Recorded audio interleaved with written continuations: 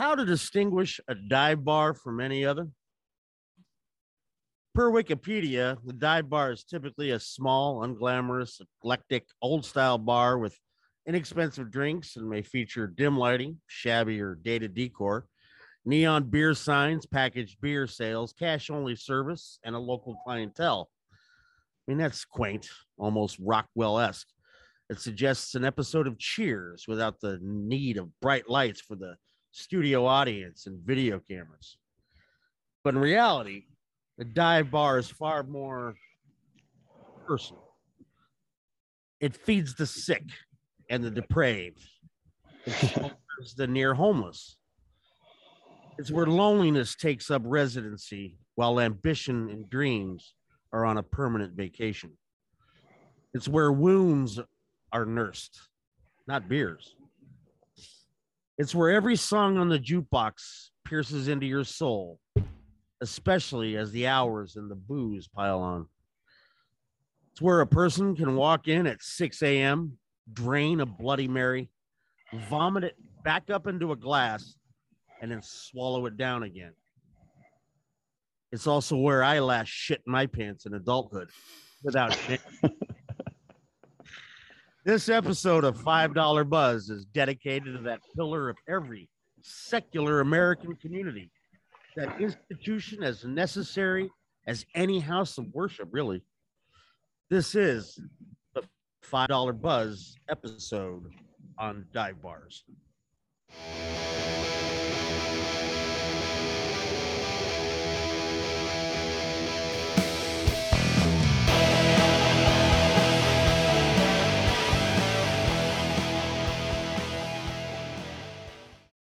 Okay, welcome back. Please step in, lock the door behind you, make sure the towel's properly positioned. You're walking in on another $5 Buzz. My name is George Cursar. I'm coming to you from Fairfield, Connecticut. Just moved, so you got my new coordinates. I was joined as always by our co-host, Peter Liska. He's located in Los Angeles. How's it going today, Pete? What's up, man? I can't go too much further without mentioning the Bloody Mary aspect of Rogers Cold Open. Reminds me of a friend of all of ours, at least Nate and George, you know him as Jaybird, who would hang out at Max Fields and the Cantina. Guy would come in, down a Bloody Mary, sometimes throw it back up into his cup, put it back down. But come 7 o'clock, that guy was all over Jeopardy. He knew every single answer. It was an incredible human being. When I was he was a savant. He was a savant. So he looked just like Sam Adams on the bottom. He really did. Had to get that out there. Roger, it's appropriate tonight. We'll be talking about dive bars. You are coming to us from a former brewery which has some alcohol, so you have some alcohol in your hand, don't you? I do. I have a Blue Moon, just a regular old Blue Moon. My got some friends out of town, and he bought some last night. Also bought some Guinness and some various other things. But yeah, this is the brewery, and at one point it was a Pabst Blue Ribbon brewery, and that's where I live. I actually physically live in what was a beer cooler. Wow. And Pabst Blue Ribbon is a staple of every dive bar as far as I'm interested. Nate Garden, a little further to the south in Orange County. Well, we're happy to have you. And mostly we're happy to have Brandon Hinkie. Is that the correct way to say it? Yep. Okay. And for Brandon is the man who oversees a great Instagram page. And I think whoever's listening to this, pull out your phone right now. Follow it. It's called Pictures of Dive Bars. My relationship with dives, right? Pictures of dives. Just pictures of dives. Just pictures of dives. Yeah. I apologize, Pete. Let's clean No this worries. up. We'll clean this up. Now, Brandon, I came across your page because I saw Pete was following the page, and Pete, I think that you recognize one of the local bars from where you grew up.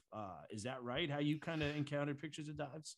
Yeah, I was scrolling through and I saw a picture of a place called the Monopole that Nate knows very well, and I could not believe my jaw was on the ground that this little bar. It's been around for a very long time. Nate, that thing dates back to what, the 20s? Oh, our grandfathers drank there, man. Our fathers drank Yeah, there. Our great grandfathers drank there. That's been around yeah. forever. Predates And prohibition. oh yeah, oh yeah. I mean, there's some photos of people standing outside in like top hats and shit. You know, it goes back a goes back a long time. But I could not believe that someone had submitted a picture of the monopole to your site, so I immediately texted those guys, and in fact was actually sitting at the monopole 2 nights in a row this last weekend, visiting my brother, which was a really awesome experience too. A place Hell hasn't yeah, changed man. one bit. So that's kind of how it came into on my radar, guys. I'm gonna just crack a beer. Yeah, cheers, man. Fiddlehead Cheers. IPA. What's everyone drinking tonight? I've got a Fiddlehead IPA, which comes to us from Shelburne, Vermont, and I'm excited to have it and excited to have you on the show, Brandon. Yeah, I'm excited to be here. I'm drinking a Port City Optimal Wit. I live in Chicago, but I'm back home in Virginia right now, and the Optimal Wit's from a Virginia brewery, and it tastes like home. It's good to be back, you know. Awesome. Well, Nothing like it. Brandon, maybe you can tell us how the whole project started, maybe the origin, and maybe before that, a little bit about your relationship with dive bars and all things alcohol drinking establishments that you enjoy. Yeah. So, you know, I'm staying at my sister's place right now, and she's 2 years older than I am. And my first interaction with alcohol was because I ran interference between upstairs when our parents were and her having a high school party. And the way she thanked me was, here's a couple skunked Bud Lights that you can have. And I'm, 14, 15 maybe, and I have a couple, and I was like, I don't understand why people like these. And then I stood up and I was like, oh my God, I want to feel like this all the time. And since then, haven't really looked back. Since turning 21 in college, I was a regular at a couple bars in my college town. Moved to DC, was a regular across there, and I've always been a fan of dive bars because I've never made that much money, and that's kind of I've always been kind of out on the edge, and that's kind of where you hang out when you're broke and hanging out with less than reputable characters. And so the account started 2020. I moved to Chicago to be closer to my partner, and a job kind of fell through. So I was driving Postmates, and I came across this place called the Windy City Lounge in Chicago. And it's just a pure dump. Gorgeous. It was closed because everything was closed in the city at the time. But I took a picture of it and I threw it up on my personal account. And I was like, this is how all bars should look. And it immediately blew up. And everyone also stuck at home, not able to go out, started sending me pictures of their favorite bars and telling me stories. And that's when I knew immediately, like, this is going to take off. This is a thing. And I started the account as a way to just kind of move it off from my personal account.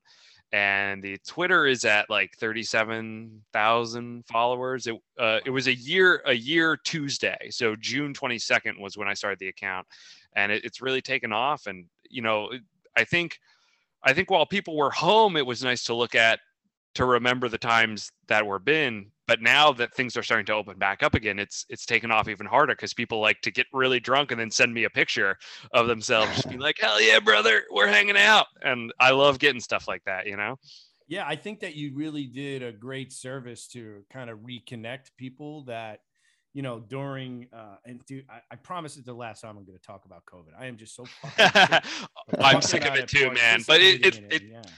But you did a great job of, reminding people how important it was to gather and celebrate or mourn all activities that happen in a bar. So, what you also did was kind of highlight that as diverse and different as the United States is, there's a commonality to all the cities and states, whether it's Alaska or Miami or Alabama, anywhere in between, that there is a place where people can go for a port in the storm. Would you agree with that? Yeah, I think, I'm not the first person to invent the concept of the third place, right? You got home and work, and you need a place to gather. A place has always been churches or public spaces or bars. And it's, it's because you need somewhere to go where either everyone knows your name or no one knows your name. You just need somewhere else to go. And dives have always filled that for us, especially in the United States. It's not unique in the US to have a place to go drink, but the English pub and the American dive are not the exact same thing. That's right. There's something about hanging out in a place that sucks, but it's your place that sucks, which makes it great. Now, Roger, I had sent you an article that was written in a publication called the San Francisco Gate that highlighted picture of dives and how the origin started. So Roger, why don't we start with you? I know that you said you spent some time in dive bars in Chicago. What do you remember? And anything? I got to remember, I'm from Los Angeles. I lived in San Francisco. I lived in Chicago and I lived in New York. And when I looked at those photographs, I immediately recognized every single bar in the San Francisco article. I mean, I was at Doc's Clock the day it closed. So I was in that. It was nuts. In Chicago, there's a bar. One of my favorite bars is a bar called the Matchbox. You familiar with that, Brandon? No, I'm not actually. What neighborhood's that one in? God damn, if you're gonna ask me that, I'm not gonna remember. But no worries. Anyway, tell me about it. So the Matchbox is this very strangely built. I mean, the reason why it's called a Matchbox, because when you walk in on one end, the bar never changes, right? But where people are sitting and their relationship to the wall, it's at a diagonal, and the bathroom is in the back. So in other words, you're wide in the opening and you can walk in, and as you get closer towards the bathroom, all of a sudden you pretty much have to squeeze. And if you're a fat fuck like myself, if you're squeezing and you're touching the person sitting at the end of the bar to get to the bathroom, because it has this weird angle going in. And it's the only place where they have like a little window where people can get drunk safely on the other side in this dirt lot. And it's just a dirt lot. And you can just stick your hand out and grab a drink, or just stick your hand into this hole. This guy, you order and the guy gives you a drink. It's not like a window. It's literally a hole. And, it's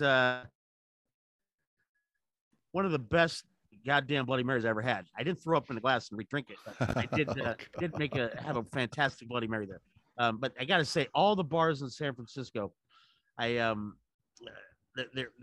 pretty much who took all those photographs nailed it, is all I got to say. And it's funny that as I'm looking up all the photographs on your Instagram page, and I don't get too far up or down before I found something that I've been in. On the top end, it's the XY's Club in Salt Lake City. I used to work for Sundance, and I've been in that bar a million times. And going up, the Drawing Room, which I just mentioned, is on here, which is here in Los Angeles on the east side in Silver Lake. And of course, that famously is a bar that was frequented by none other than a person who would be all over this particular article. This episode would, of course, Bukowski. But I will stop. I will stop and hand it over back to George.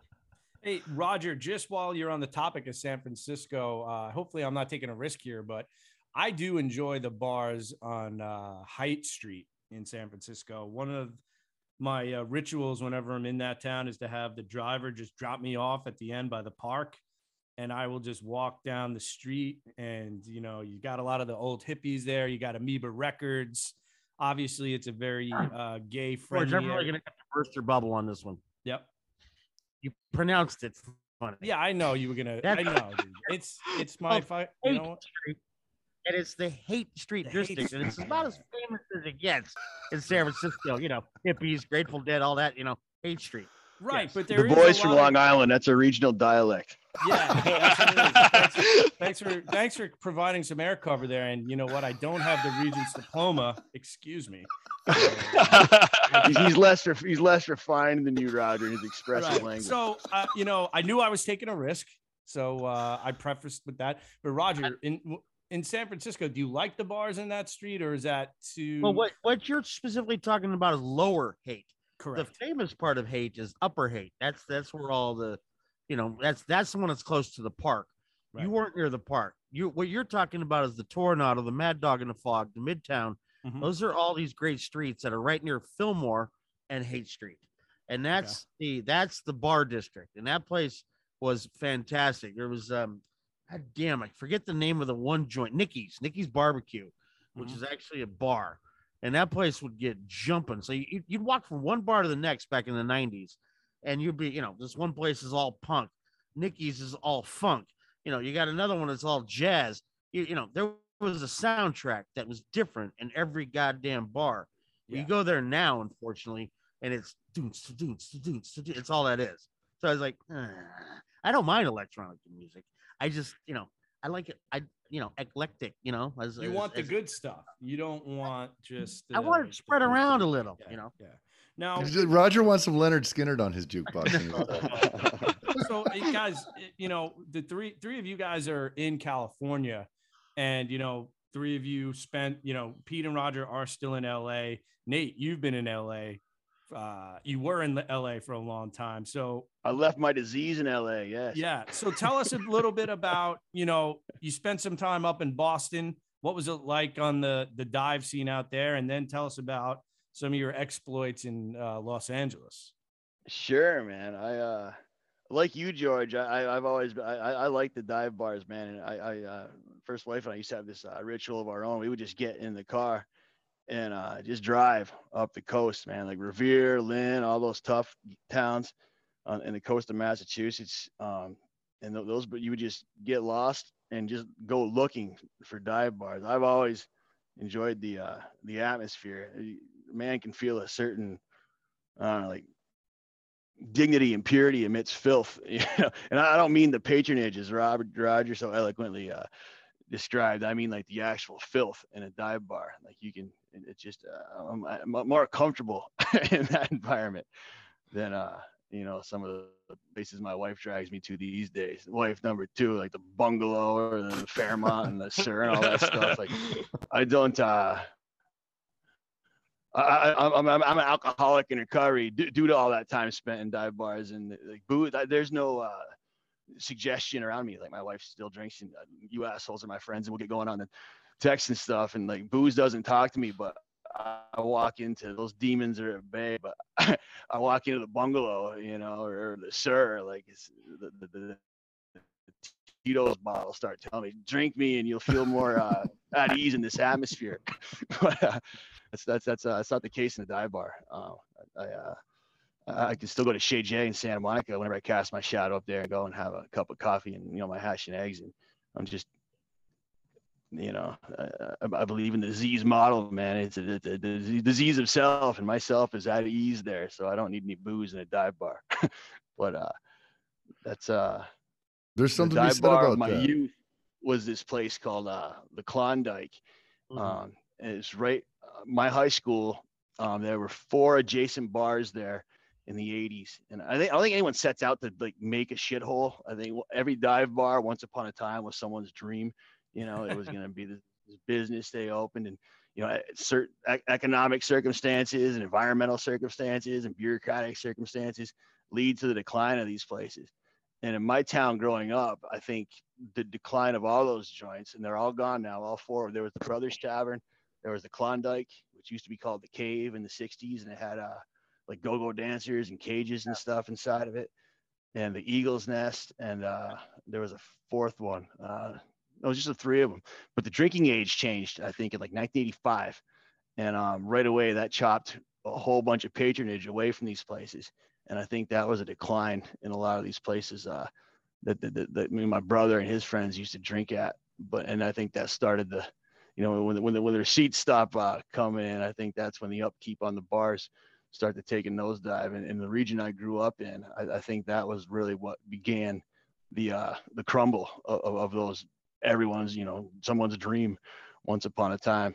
But this place, the Klondike, I used to go to, was run by this. Pete, you ever get out there on Route 22 near the high school?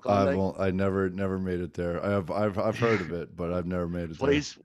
Oh, it was awesome. Had this huge Klondike bear out in front. I remember that. I remember driving by that. Oh my thing was enormous. It must have been 15, 20 feet tall. It was made of plaster and sometimes it was painted white like a polar bear, sometimes it was black, and it was run by this little old lady, Loretta, and it was this owner occupied tavern, and it had no hours. You just went up there, and this place there wasn't a right angle in the whole bar.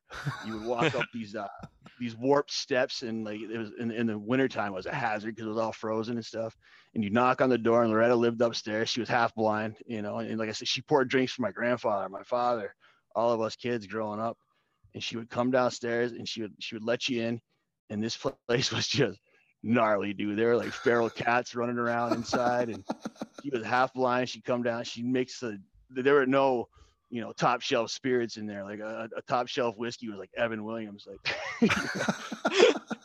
but the place just had this vibe about it, man. Like there was an old Seaberg Select-O-Matic jukebox in there, and it was all 45s, and Loretta maintained it herself. Like everyone else had those CD systems that came in and stuff, or the streaming systems that later came. She was no frills, man. She owned that Select-O-Matic. She wasn't going to let some vendor get, the quarters from her Select-O-Matic. So she would change the records. It was cracked, had duct tape on the front of it, some bar fight. And she would change those records up, and they were all old tired 45s. They'd skip and stuff, but it was such a shithole that you couldn't help but feel just at ease in there. And it was a good time. Loretta she was a cool old lady, and she ran it to the day she died. But awesome. It was a unique place. Is it still there? Oh no, it closed. Loretta died about 10 years ago. But, yeah. It was she was cool, man. You could go, and it had a potbelly wood stove that heated it, and you'd go there in the winter, and if you brought in an armload of wood for her when you came up the steps, we would salt their steps for her and stuff, and everyone took care of her. And she'd give you a round. That's literally as the description of a dive bar, if you think about it. Everything you just said, it's incredible. Yeah. Hey, Pete. Yeah, especially the part where it's like, the community comes together to take care of the bartender. Like to me, that's what a dive bar is. It's like, for sure. Hey, I'll bring wood over to keep this place hot. Pour me a drink that's cold. Talking about like setting out to like open a shithole, like no one does that, but there's one example of that. I think the finest example of that is Chez J in Santa Monica. This, I'm sure you're familiar with that one. Has I wonder if it's been on there. It is as Nate said, the godfather of dive bars, probably on the West Coast. Anyway. Yeah, normally I remember all the names, but that one's not ringing a bell. I'd have to look back on. I mean, I've posted like 900 some at this point, but normally if someone says when I've posted, I can remember it, and that one isn't ringing a bell, so I'll have to go through and find some pics for it. I'll send you the picture, man. I appreciate it, man. Hey, Pete, can you tell us a little bit about Chez J and like the historical significance of it and the peanut behind the bar? Nate, that's all Nate, man. Yeah. That's a place I read about. I'm just, I like film and music and stuff, and the era of the 50s, the mid-century era has always been fascinating to me. And I read about that place all the time in biographies and stuff growing up as a kid. And that was like on my must-do list when I moved to LA. Like that's one of those first things I'm going to do the first week I'm there is go to Chez J.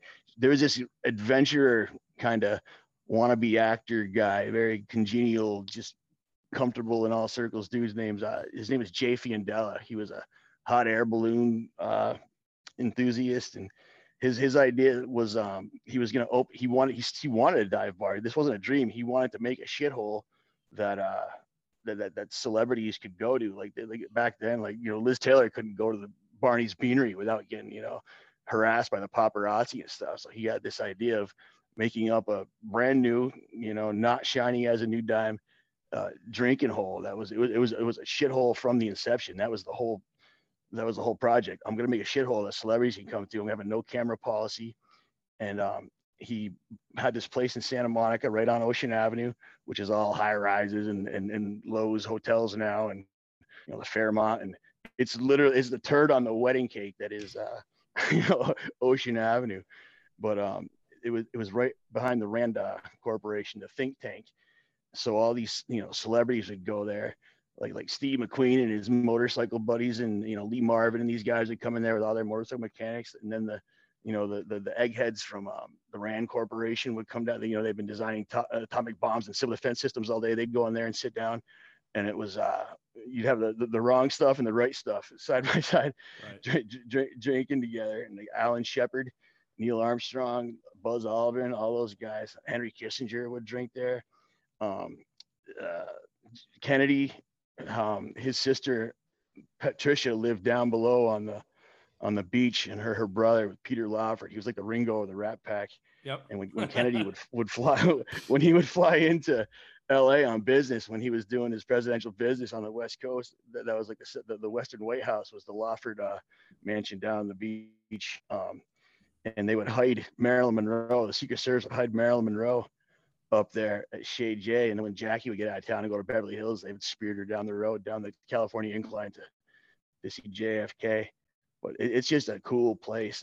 And they haven't changed it at all. Like the day he launched it, he had this elephant and these go-go dancers come in, and the bar, Pete and I have done a lot of time at Shea J. The bar is still cracked from the elephant that dropped his head on the bar, and they haven't changed a thing. Like when you go into the bathroom to take a piss, you're dropping trout and you're hanging your wang over the same urinal that Charles Bronson took a piss in, man. Like that place is, and getting back to the think tank, Alan Shepard took a peanut. Shea was famous for his peanuts. Shea J was famous for the peanuts he served, and all the astronauts would drink in there. And Alan Shepard took a fucking peanut to the moon, the Apollo 11 mission, and they kept it behind the bar for years. I guess Steve McQueen one night was drunk and rolled in there and jumped behind the bar and tried to eat it, and they kicked his ass and threw him out. Now, Nate, hasn't over the years several young men gotten their courage up and attempted the same plot to try and get the peanut? I feel like I've heard that someone's made an attempt on the peanut. It's now in the family. Jay is gone. He died. His wife was actually killed in a car accident right out in front of Ocean Avenue. But he's gone, but his kids still have it. The family still has it. And it's in a safe now, in some safe deposit box. But yeah, a lot of people try that. But it's a awesome detail. Place, it is a wild place. One awesome detail in that place that you don't see often is the front door is the double door. So the top half opens and they leave the bottom half shut. So you can sit out there. You can sit outside on their little ledge and drink outside. And I think at one point they were probably serving from there, I would imagine. You know what I'm talking about, the little bar with the little ledge? Yep. They actually, the city of Santa Monica, all the hoteliers have tried to eminent domain that. There's a big piece of property there, and say what you will about Santa Monica and the People's Republic of, like, they were they're a historical place, and you are not taking it, and they petitioned the city to make an historical landmark just because of all the crazy shit that's gone on there.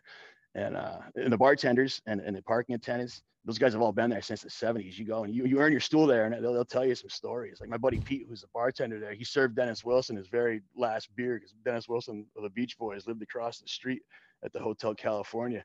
He wandered over there one day, got shitty, and they threw him out, and he had his last Budweiser, and he walked down to Marina Del Rey and drowned later that night. But the last beer that guy had in his life at a bar was served at Shea J. It's a cool place, man. It's haunted, man. I saw the ghost of Farrah Fawcett doing lines in the bathroom. Hey, Brandon, obviously one of the most important elements of any dive bar is the bartender himself or herself. Would you say that earning the trust and respect of the skeptical shopkeeper is one of the more important things if you wanted to become a regular in one of those establishments? Oh yeah, I mean it's worth your weight in gold for shit like that. Like, you know, I've been a regular in a bunch of places before. When I was in college, they named a drink after me at the bar, and it takes a while, and you got to earn it, and it's you tip well and you converse well, and that's all you want, especially like when you're having a night. In college, for me, you know, I was regular at the bar, fan favorite. All the bartenders took care of me, and after a pretty bad break, I was getting way too into my cups, having a rough go at it. And normally they kick you out after something like that, but instead the bartender was just like, I'm ending my shift early. I'm making sure he's coming home. And he like scooped me up and carried me 4 blocks back to my apartment. And it was just like, hey, this is worth everything. Put me in bed, and, you know, it's like, hey, come by tomorrow. We're going to do Bloody Marys. We're going to take care of this. And we're going to talk about this girlfriend problem you had. But, you know, you're not going to do that if you're not a regular. It's really good to have someone in your corner like that. Yeah, I agree. Right now I'm going through it. Pete can probably speak to this. I'm kind of finding a second home at this place near my office called the Crab Shell, which is located in Stamford, Connecticut, right on the water. So you have a mix of businessmen and adventurers that come in on boats, but you also have a bunch of locals, and there's this British guy in there. Pete, I found out who his favorite football team is, West Ham United. I'm bringing him a book. I'm earning my way in, not just monetarily, but just Nate. I'm earning my way in through scripture and the goodwill of the people, George. But you do make a good point, George. There's nothing like walking into your bar and you don't have to say what you want. It's put right in front of you, and you're off to the races. I mean, that's the best. Roger, any bartenders stick out significantly to you? Yes, and talking about how Chez Jay was invented to be a shitty place. I want to a couple of things real quick. I want to point out the famous members only club called Helena's that was owned by Helena Kallianiotis. She was a Greek actress who was in 5 Easy Pieces and lived at Jack Nicholson's house. Used to have this extremely fun, with no holds barred kind of atmosphere in this shitty place in the middle of Hollywood, in WeHo. And anyway, but Chez Jay would remind me of that, because I knew Harry Dean Stanton at the end of his life, and we talk about that place, and stuff would happen. Let's just say there at that bar. I just want to say one of my favorite bars on the entire, if not my absolute favorite bar on the planet, is the Mars Bar in New York City, and it's gone now, and there's nothing like it. And you want to talk about Chez Jay starting a bar that may be the shittiest bar. When I would send people from out of town who were visiting New York to Mars Bar, I would get some of the nastiest texts or emails or phone calls. What the fuck did you just send me to? The place was from up and down. If you ever seen pictures of it, up and down, it's probably the most disgusting place that ever walked the face of the earth. I mean, we're talking, it looked like it was bombed out, littered. It looked like the Bronx in those movies in late 1970. Like the Warriors. Yeah, exactly. And they had the most disgusting bathroom on the planet that women that I know would have to go to the restroom there, would have to hover over the toilet, and you squeeze past, it was, but beyond all that, you're talking about a bartender, and that was like my favorite bar on the planet. I mean, I would be there, and the next thing you know was tomorrow and tomorrow and tomorrow and tomorrow this day. So, and then we, this bartender one time was doing whippets behind the bar, and I'm sitting next to this old man, and it's not really a bartender story, but you'll understand when I'm done. Guy whips out a joint, says, "Hey, it's my birthday. You want to smoke this joint?" And I go, "Yeah, sure." And he goes, "It's strong stuff." The guy, I'm looking at the guy, and he's like, "What? You're 70 or some shit? 75? I smoked that. I'm in my 20s. I can smoke anything. God damn, fuck you." So we smoked this joint and doing whippets with the bartender, and every third drink, and all of a sudden, all my drinks are free, and I'm not understanding why. As I'm talking to the guy, I get to know him really well. He's the fucking owner of the bar. He's the one who started the Mars Bar. That's awesome. And nice. He starts talking about, he was not a fan of Robert De Niro buying up Tribeca. He called him the death of the artist in the Tribeca area. And he called him he kept calling him Robert De Zero. I'm not touching that because I'm a De Niro fanatic, from the 70s in particular. Oh, he's not doing much now. Anyway, but the other than real estate, but next thing I knew, I was on the floor. I was looking for my friend Hector Maldonado, who I went with, grabbing onto his legs, saying, "Get me out of here! I gotta get home. I don't know who I am. Where's my mama?" It's like I was that weed on top of all those drinks. It was angel dust, Rob. Oh, yeah. You got angel dust. Sure, it was. You got one of those lace joints. Again, not a bartender story, but that was, and that was back, when all that shit was still very illicit. Smoking weed in a bar, man. Right in front, so openly. Right. Awesome. Yeah. Awesome. Well, what I'd like to do, I know that Roger, we're coming up against a break. What I'd like to do is go around the horn because we're gonna do a little something different with this episode. We're actually having a contest. So here are the rules of the contest, and we'll cover this right before we sign off. You have to do a couple of things to be eligible. We want you to follow Pictures of Dives on Instagram. We want you to follow $5 Buzz on Instagram. We want you to subscribe on iTunes, and we want you to send us a picture of, as we go into this next segment, if you can take a picture of yourself in front of one of the bars, send it to Brandon. He'll post it. And if you do everything that we ask, follow us, subscribe to us, we're going to send you a gift card. I will personally send you a $20 gift card for you to use as drinking money. The first 3 people that can achieve this assignment, you'll hear from me directly. So that's 2 nights of drinking at the Klondike back in the day. So or one really good night of drinking. Yeah. Right. So Brandon, I'm going to put you on the spot. Give us one of your go-tos. If somebody came and said, hey man, I really need to know where I could get myself out of trouble, cry myself to sleep, but I really need some help getting there. Give me one of your favorite dives, and we'll go around.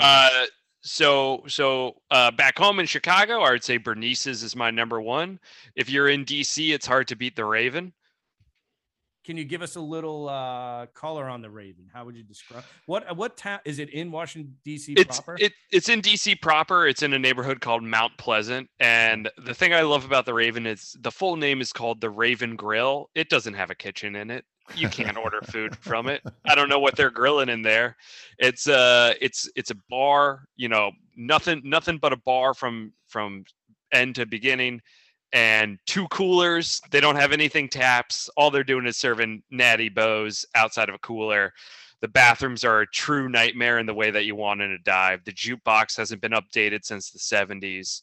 And anytime you order a drink, the bartender looks like he's about to kill you. You know, that's what you want in a dive. It's how dare you inconvenience me by giving me money for you to give a drink. And Bernice's it's kind of the same way in Chicago. The thing I really like about Bernice's is the first time I went, my girlfriend brought me there, and we were going, and it was like 5 p.m. and she's like, "Oh, it's not open. Let me just text him real quick."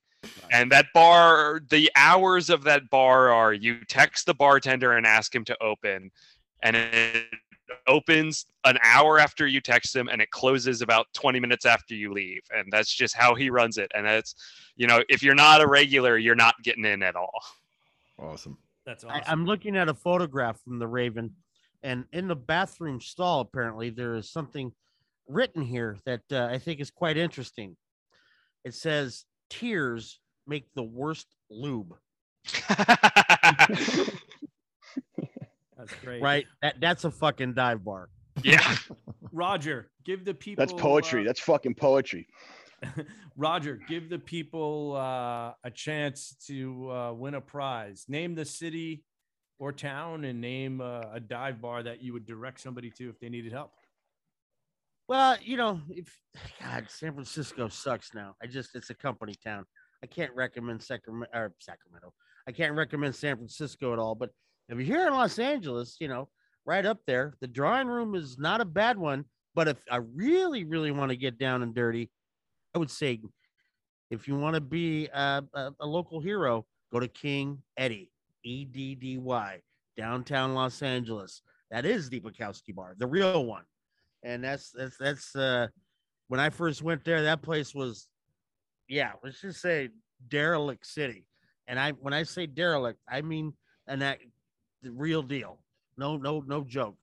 But it's still around, and it's been here forever. King Eddie, that would be my choice. Excellent. Peter, what do you got for the people? This is the easy one for me. New York City, my home for a very long time. I have to say rest in peace, Swanee and Jimmy of Jimmy's Corner, place I called home for a long, long time living in New York And it's City. on Pictures of Dives. It did make it on. I was very happy when I saw it on there. It was very, very cool. That place is a legend, and definitely would recommend that to anyone. Now, Pete, there's a sign. I've been in Jimmy's Corner. You've been in Jimmy's Corner, yeah? Many times, yeah. And there's a sign, yeah. and it says, Pete, I'm sorry. Go ahead.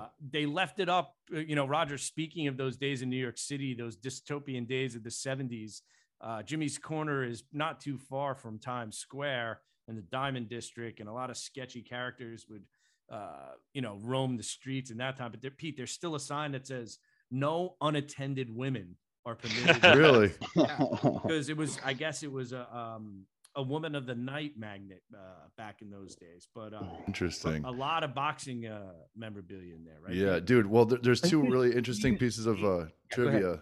Two interesting pieces of trivia about Jimmy's is there's a scene from Raging Bull. Yeah. In it, the dancing scene, Roger, I believe, right? It's the scene where he is at that point fat and old, doing the stand-up, isn't he? No, he's this is just before his stand-up. Mm-hmm. This is a transition scene. Okay. Where a woman comes out as a stripper and sort of emceeing the place.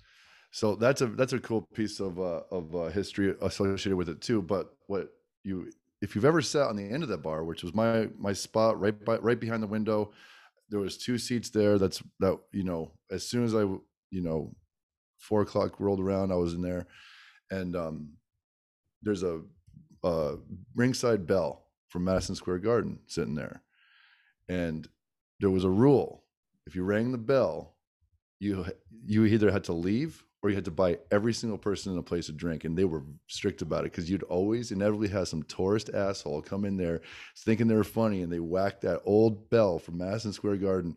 It would make Jimmy and Swanee furious, and they would lay down that ultimatum: you're purchasing a drink for every single person here, or you can leave. And lots of drinks per person that way. Such a great spot, man. Great spot. Classic. I'll give the people an opportunity here. And I'll actually let Nate talk a little bit about this because he knows quite a bit about it. And then I'll let him talk about his own selection. I'm going to be out in Montauk, New York this week. I know this is going. Yeah. And there's a spot out there called the Memory Motel, which was made famous in a song by the Rolling Stones. And Nate would know better than me. I don't know if it was always a bar. When I was going out there early on, it was just a motel. But nowadays they actually do serve booze. It's kind of more geared to younger folks now, but it has a lot of history. It's very, Montauk has become more catering to the hipster crowd from New York City and Brooklyn versus a sleepy old fisherman town or a retreat for the Andy Warhol set. But I'm giving the people an opportunity. If you're out and about in Montauk or the East End of Long Island this weekend, and you want to get a picture, you want to participate in this contest, and you want to earn that gift card. Making them earn it. I'm going to make them earn it, and I'm going to give Nate an opportunity to educate us a little bit about the Memory Motel and give us one of his own very own selections. Sure, man. Memory Motel, the reason that song came into being, the Stones were recording Black and Blue, and it was Ronnie Wood. Me and George share a favorite Stones guitarist, and Ronnie Wood. Yep. It was his first album cover. New album out, by the way, right, Nate? Oh, it's awesome, dude. Yeah, it's excellent. Yeah, it's called Lucky. There's my plug, Ronnie. Remember me. Come on, Ronnie. Get you That's right. But the Stones are in the height of their jet set period, and their product had taken a dive because of hanging out with like people like Princess Lee Radziwill and Andy Warhol, who you mentioned. And Warhol had a place adjacent to Grey Gardens, where I know you guys, there's the Miles Brothers documentary about Grey Gardens. That's where the Bouvier sisters, Jackie Kennedy Onassis and her sister Lee, grew up there on Long Island. And Warhol, they were hanging out with Truman Capote and Warhol and stuff, and they were recording the album. They were looking for a place to stay, so Warhol gave them his place. And they would just walk into town at night. Well, night to the Stones would probably like 5 o'clock in the morning, but they would go to the Memory Motel, and they would pony up to the bar there, Keith and Ronnie, and this songwriting. It starts with a, it starts with a riff, and then they just plug it in. And so that Memory Motel just had a certain cadence to it. I guess the alliteration of Memory Motel was cool to them, so they just started riffing on this Memory Motel, and it became a song, and now it's a serious destination. It's a mecca for Stones fans. Yeah. And I have been trying every summer to get in, George, and it's impossible. You got to start looking at Expedia like in November if you want to get in there for a single night. You know what, man? But I would one recommend to one day anybody it'll is happen. Go out there in, September, October. It's really beautiful time of year to be down by the ocean, and all the hipsters, and if that's still a word that's still thrown around, the hipsters and the younger folks that don't really appreciate they're just going out there to get their rocks off, Nate, as it were. But you go out there. Right. Another Stones reference. Yeah, man. Yeah, that's right. That's a Stones reference. Yeah. Directly. Yeah. Track 1, Exile on Main Street, man. Yeah. So if you go out there in like October, November, autumn, it's a great time to be out there, and the crowds have died down and the locals are there, but you still get, your New York City people that come out there but are really part of the fabric, and that'd be a good time to go. I'll go out there. I'm going to have one for you. Before we go to break, Nate, give us a dive bar that you would speak very highly of. Oh, and keeping with the theme of the Stones and all, and off season, as you mentioned, the place called the Beachcomber on Plum Island is awesome, man. You go out there in like the middle of the winter, it's just locals, and there's a Wurlitzer jukebox that has only Rolling Stones 45s on it, and I just discovered it by accident. Like I was telling you earlier, my ex and I would just go out driving and looking for these places, and we stumbled into the Beachcomber, and that is the spot, man. What'd you think when you saw that? It was, I don't know, where's Ashton Kutcher and the punk crew, man? Like, why am I stumbling up on a Wurlitzer jukebox full of Stones 45s right now? It's not my birthday. Yeah. So what we're going to do, guys, we're going to take a brief break. We're going to keep with the theme. Brandon and Roger, Nate and Pete, we're going to talk about music, because music is an important part of dive bars. So when we come back, we'll talk a little bit about music, and then we'll just go around the horn one more time with some of our favorite dive bars. We're giving the people opportunity to win some money to keep these bars going. Remember to take care of your bartender. And, as our good friend Eric Lewandowski from episode 1 says, make sure you bring a pen to class. I want you to write these names down, commit them to memory, and get yourself a picture and get yourself some money. Let's go. We'll see you on the other side of the break. Roger. Hey, we have a quick favor to ask. We want to get the word out, and the way to help is for you to subscribe to us on either Apple or Spotify. And it would be really huge if you give us a rating and a review. Much love. All good. All right. Welcome back to $5 Buzz.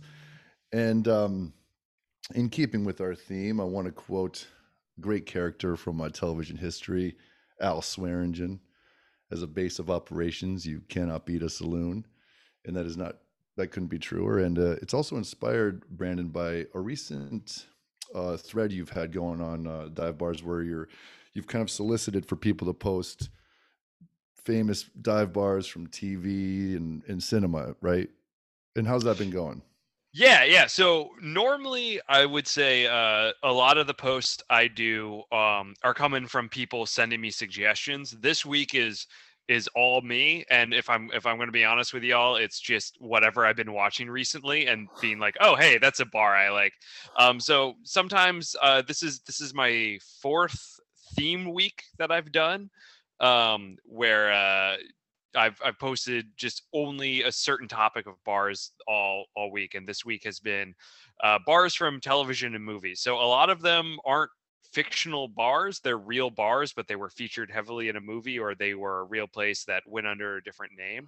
And it's been fun. It's been kind of, the whole point of the account essentially is the same enjoyment of when you just recognize something and you're just like, oh shit, I've been there. And so, seeing the Cantina band or whatever from Star Wars, and you're like, oh hell yeah, that is a dive. And so it's been a fun week of just kind of exploring the fictional instead of the real. Oh dude, I've absolutely enjoyed it. I mean, everything from Moe's and to the Star Wars to I guess what the Always Sunny in Philadelphia one you had up there. That's kind of cool. Yeah. Always Sunny, How I Met Your Mother. I did the one episode from What We Do in the Shadows, where they the main guy becomes a bartender. Just what a lot of it was just what I was watching in the last year because I couldn't go out. But tried to hit all the classics too. What would You you got guys say? Regal Beagle, man. That's based Oh on my Shay God, J. that's a Three's Yeah. Company. Yeah, dude. Three's dude. Company. Yeah. Yeah, dude. The Regal. That was based on Shay J, man. That was Was it really? Well, that's and the inspiration. Based on Shay J, like you mentioned, but the Regal Beagle is also a real bar, and I want to say Cleveland, Ohio. It's maybe it's Cincinnati, but it's Is that based on the show? Is that based on Three's Company? I don't know which came first, Oh, but Three's Company takes place in Santa Monica, and the Regal Beagle is based on Shay J. The writer's right, based yeah. So I'm assuming that they just took. I think it's like a Bubba Gump Shrimp situation where they just took the name from the show, Yeah. but it is like a real dive in Ohio somewhere. One of our buddies worked at Bubba Gump. Pete, was he pimping and shrimping? Is that what he used to say? Shrimping and pimping. Kevin Colgan. Raj, what would you say are some of the best film bars featured in bars, or what stand out to you? Well, shit. I mean, there's the bar in Pulp Fiction where he goes to meet, the Palooka. Palooka. Yeah. Yeah. Meeting there. That's that's someplace in the valley because That's definitely a base of operations. Yeah. Hey, Pete, one that we always went to, or I know I've been in there with you, is called the Old Time Bar right outside Union Square, New York City. Oh yeah. Where they film one of the scenes from The State and Grace with Sean Penn, Gary Oldman, and that's right. James Woods. I forgot who. State of Grace. Yes, State of Grace. It's not. It's Ed Harris. Ed Harris, that's who it is. Yeah, and they have those very old school porcelain urinals that probably are almost 5 feet tall, and it's just a very old school historic bar. I think they said Abraham Lincoln might have had a drink in there. It's a great place, and it's really not too hard to find. So if you're in New York City near Union Square, the Old Town, it's one that you can earn yourself some cash here, right, Pete? I mean, one of the greatest, real quick, one of the absolute best dive bar boozer movies in history is a movie directed by Steve Buscemi called Trees Lounge. That is a masterpiece movie about that sort of what we're talking about here. That movie exemplifies it in spades. Awesome. I definitely watched Never that. seen Trees Lounge. I cannot recommend it enough. He wrote it, he directed it, he stars in it, and he's got a little drop here of his personal friends like Mark Boone Jr. and Chloe Sevigny and it's a lot of the New York stalwarts.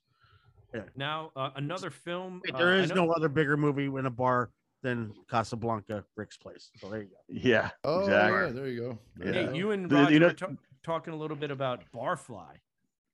Yeah. That's too obvious. That's kind of hitting on the head for me. Okay. And the cornucopia. You know what's a great. Go ahead, Roger. Cornucopia in that movie is King Eddie. So that's all I gotta say. The bar that comes to mind when you talk about dive bars for me from a cinema standpoint is Rocky, the bar that him and Paulie drink at, which makes a return in Rocky Balboa and Stallone reawakens the franchise at the end there. Yeah. That bar is gnarly. The broken mirror, the disgruntled bartender, and all the people trying to shake Stallone down and Rocky Balboa, and he's all famous for a free drink and stuff. Like that's the down on their luck Philadelphians. That's I feel like every seedy dive bar. I feel like every other bar on Pictures of Dives is from Philadelphia. Oh yeah. That's a hard luck town, man. That's the place for it. You get a lot of Philly submissions. Mm-hmm. Yeah, and I'm gonna do nothing but pander to my Philly fans here and say it's probably one of the best drinking cities I've ever been to. You cannot spin a dead cat without hitting 4 perfect dives. Fantastic city, though. I will say, as a DC homer, every founding father started in Philadelphia was like, man, fuck this place. You guys want to go live in a fucking swamp instead? Great. Brandon, when you go out to some of your favorite dives and you have the opportunity to select some music, do you have any favorite tunes that you like to play? Any standards or anything particular? Oh, I mean, most jukebox I go to haven't been updated in years, so I'll dip into the classic rock stuff, play a little like Boston or some Clapton or all that stuff. I recently, through Pictures of Dives, got to hang out with Brendan Kelly, who's the lead singer of the Falcon and the Lawrence Arms, and he was showing me around bars in Chicago from his punk days in the early 2000s. And so I got to start putting him on my rotation a little bit more now that he's a drinking buddy of mine. But yeah, whatever the jukebox is playing, or some punk or anything like that, I want something kind of wailing on guitar, and I want the lyrics to be about drinking in a dive. That's great. Now, just a quick aside before Roger, we get back into some music selections. Brandon, have you been kind of surprised of some of the positive energy you're getting? It must be great in this day and age where, there's a lot of negativity out there, it seems, but it seems you're giving a really cool vibe out to the universe, but it seems like you're getting some pretty cool reciprocation of that too, right? Moving to a new city in the middle of the pandemic was obviously like awful. But it's been nice as this thing has taken on, just a couple random Chicagoans and stuff. I've been able to meet some new people and go drinking with them.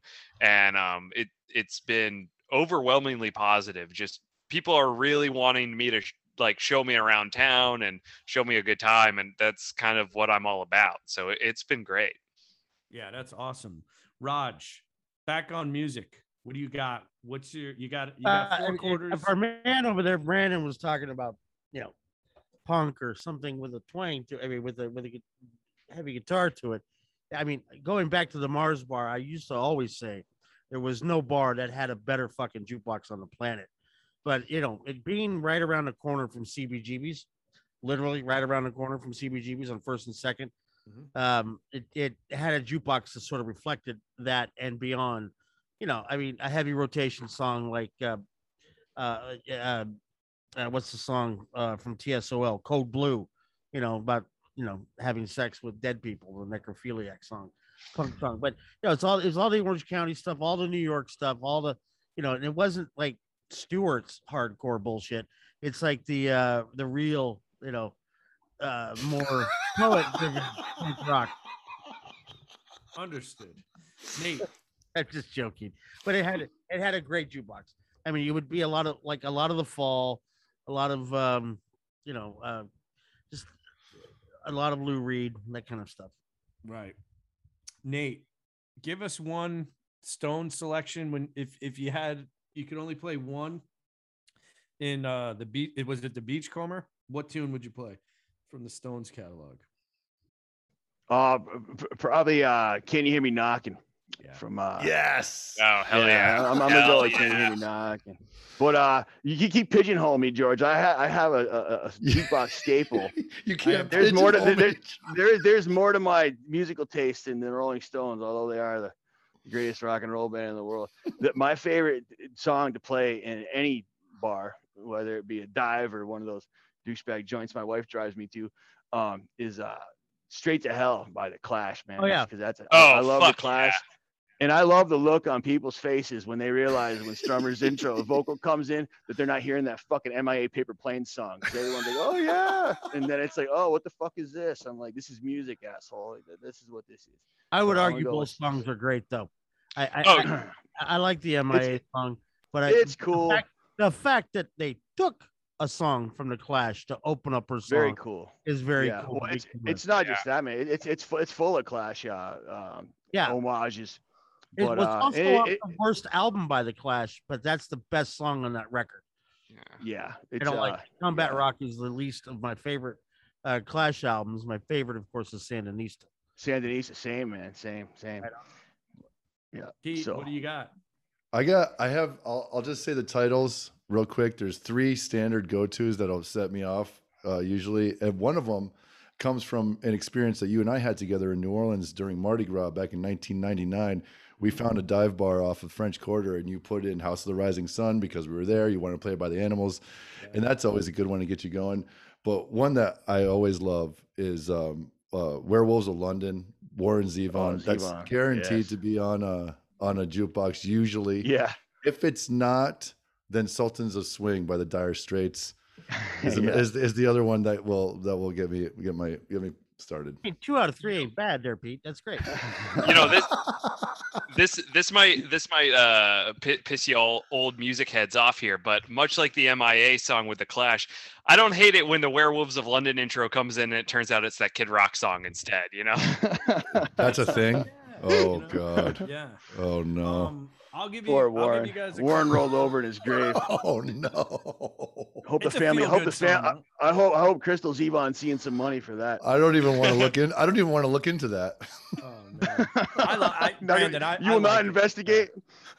That's awesome. I will not investigate either. I'll I give know you guys. exactly what he's talking about. So there. Yeah, you do.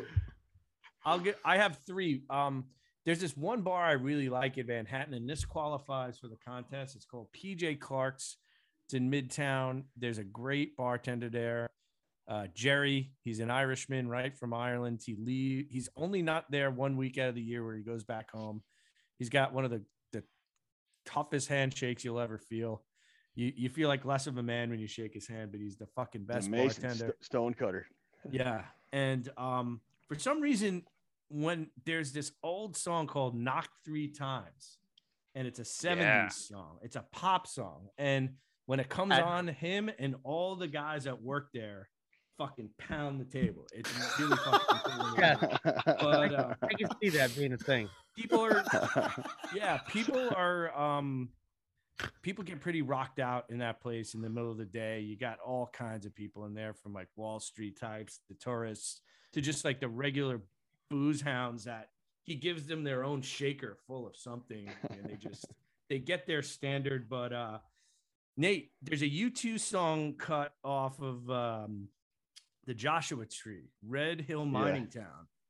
I like to play off that. They had the Kinks, Living on a Thin Line. Oh, beautiful. And which is a great fucking jam. And then, I got to go with the closing track off Appetite for Destruction, Rocket. Oh yeah. Steven Adler Nice. taking us in. George, that Kinks tune is Adler's starts girlfriend. off. So I love that song. It's so fucking That great. bass line is Yeah. fucking great. It is a great tune. And you know what? I think we've all been inspired.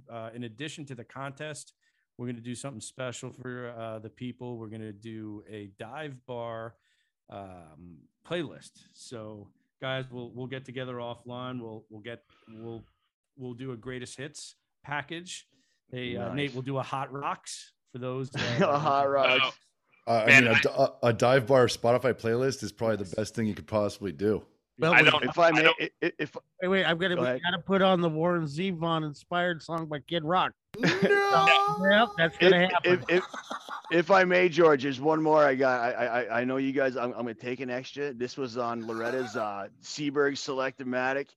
I'd never heard this song before, and I was just curious when I saw it. All of her stuff, she maintained herself, so it was all like she would hand letter the song titles for the 45s. There's a song called Barroom Buddies by Clint Eastwood and Merle Haggard. Yeah, that That's is exactly what that's a great song, man. That's a Nate Yeah, Roach dude. song, yeah. Merle, As yes. I don't mean to steal your thunder, but there's a Spotify playlist under Picture of Dives called Two Drinks Deep, and it's Nice. solicited by from all the Pictures of Dives followers. It's got about 100 songs on it, and Oh, it nice. is Better. Well, yeah, dude, we'll definitely put that one out. Yeah, And, yeah. We'll promote the hell out of that, and then we'll put our own out there, and we'll Yeah. do them both, man. Mine has So to start with the song I can't listen to anymore because I watched my dad and his best friend after my dad's divorce, and pretty much when I was 12, lived in a dive bar called Papa Joe's in Colorado Springs, Colorado, for the short period of time I lived there.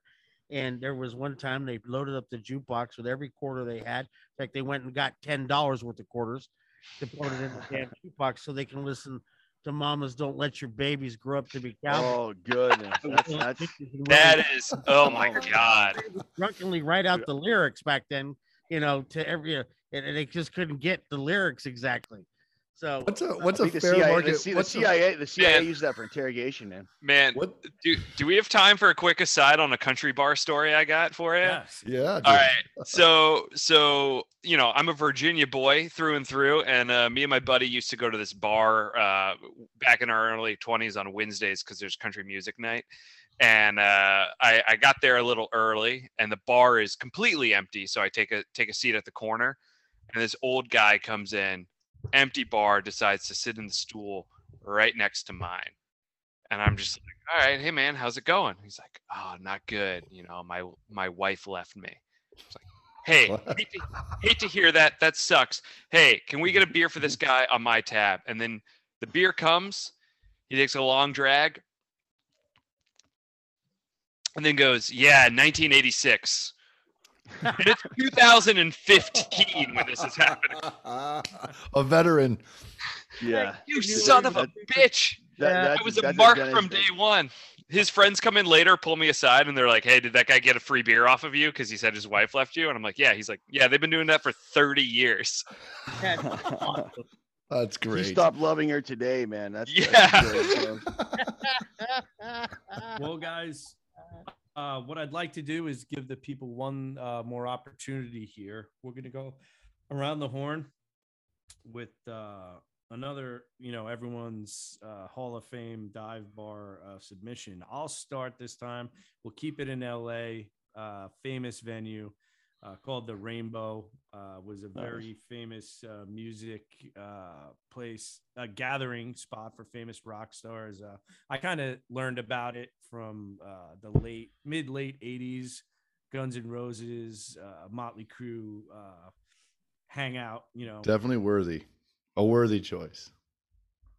Every time I'm in Los Angeles, I stop in there. You can still smoke there, which I appreciate, even though I don't appreciate being in places where you're allowed to smoke, but I still appreciate the outlaw vibe to that. And it's just a great fucking place. They got a statue of Lemmy out front because he was a regular there. I think he moved his home to be as close in walking distance. Yeah, dude.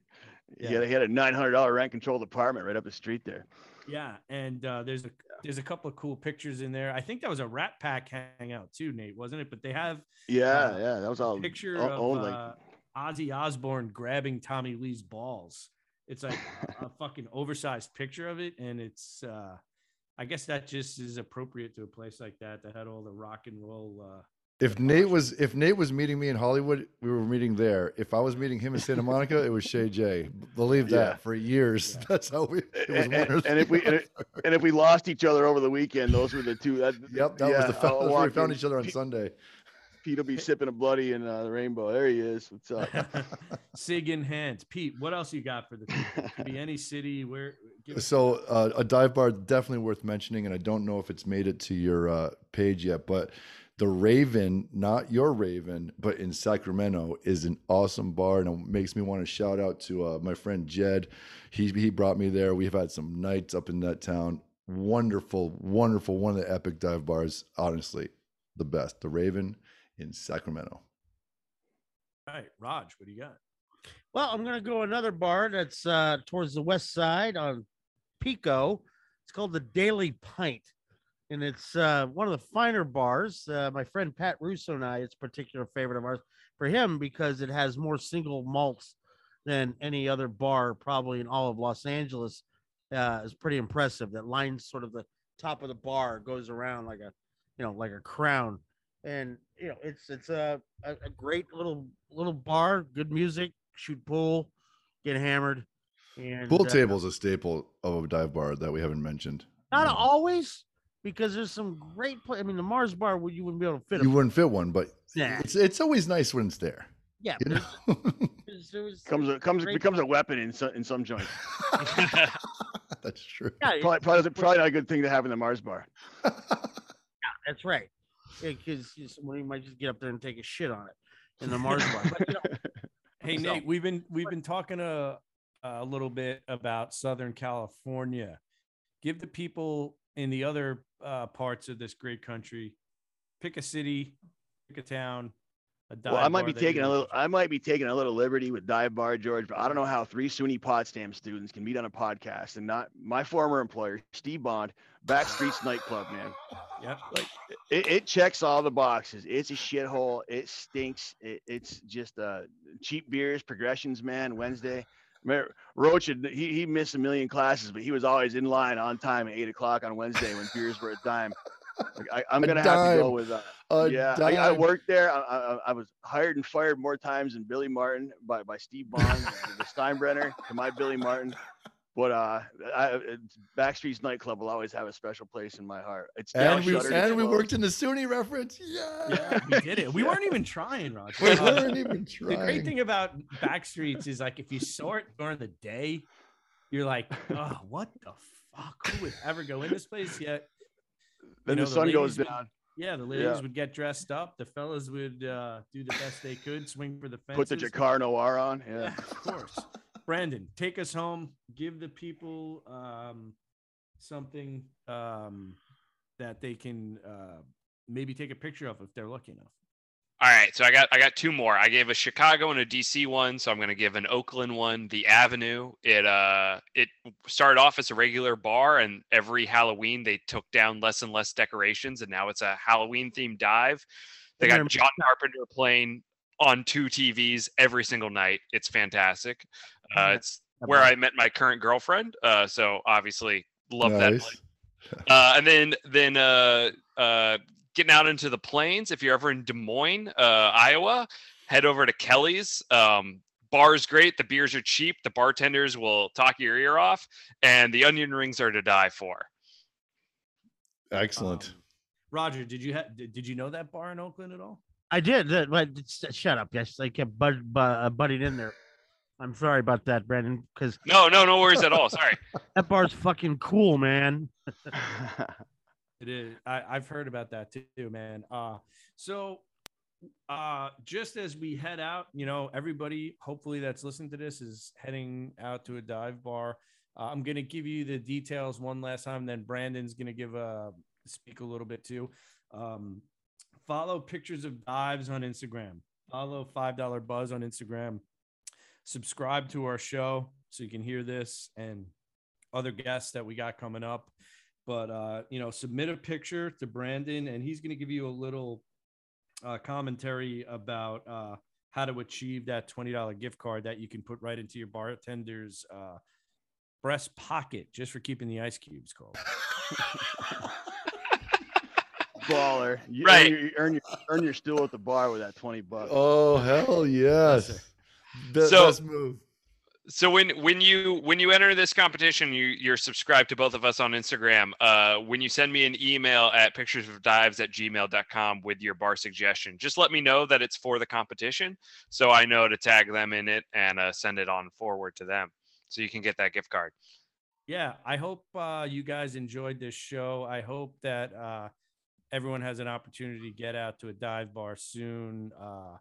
I can't wait to submit those cards to you guys. And Brandon, thank you so much for taking the time. And I really appreciate the page. Everybody, please follow Picture of Dives. I'm going to follow you on Twitter. I didn't know you were on Twitter, but I'm definitely going to do that. And,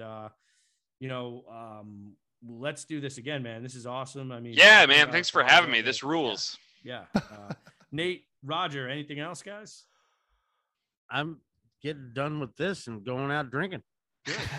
Hey, Pete. Brandon, great to meet you, buddy. Great. Yeah, I'll Pete, take us out. Brandon. Yeah. Okay. Nate is the artist, the buzzard, and we really appreciate everything, all the artwork that he's been doing. This is going to be our 20th episode, I believe, guys. It is actually, yeah. So, Brandon, if you do yourself a favor, go check out the art on Instagram that Nate's done for every episode. It's fucking awesome. Yeah. I'll put you in a fine light. I won't put you in a Han Solo uniform shooting geese with a laser. Stay away from the geese. Pete, take us home here. All right, guys. Thank you so much. This has been a real fun conversation. Nate, Brandon, thank you guys very much. Anybody, please reach out to us, participate in the contest. And you can email us at $5buzz@gmail.com. That's $5buzz@gmail.com. FIVEDOLLARBUZZ@gmail.com. Have a great day. I hope this is the afternoon. I hope it's somewhere like 5 o'clock in a busy city, and you're sitting in a dive bar with about 3 other people, escaping the madness and having maybe a shot of Jameson and a local beer, and enjoying some conversation. Have a great day, guys. Thank you. Hit that citrus on the way out. Thank you. Tip your bartenders.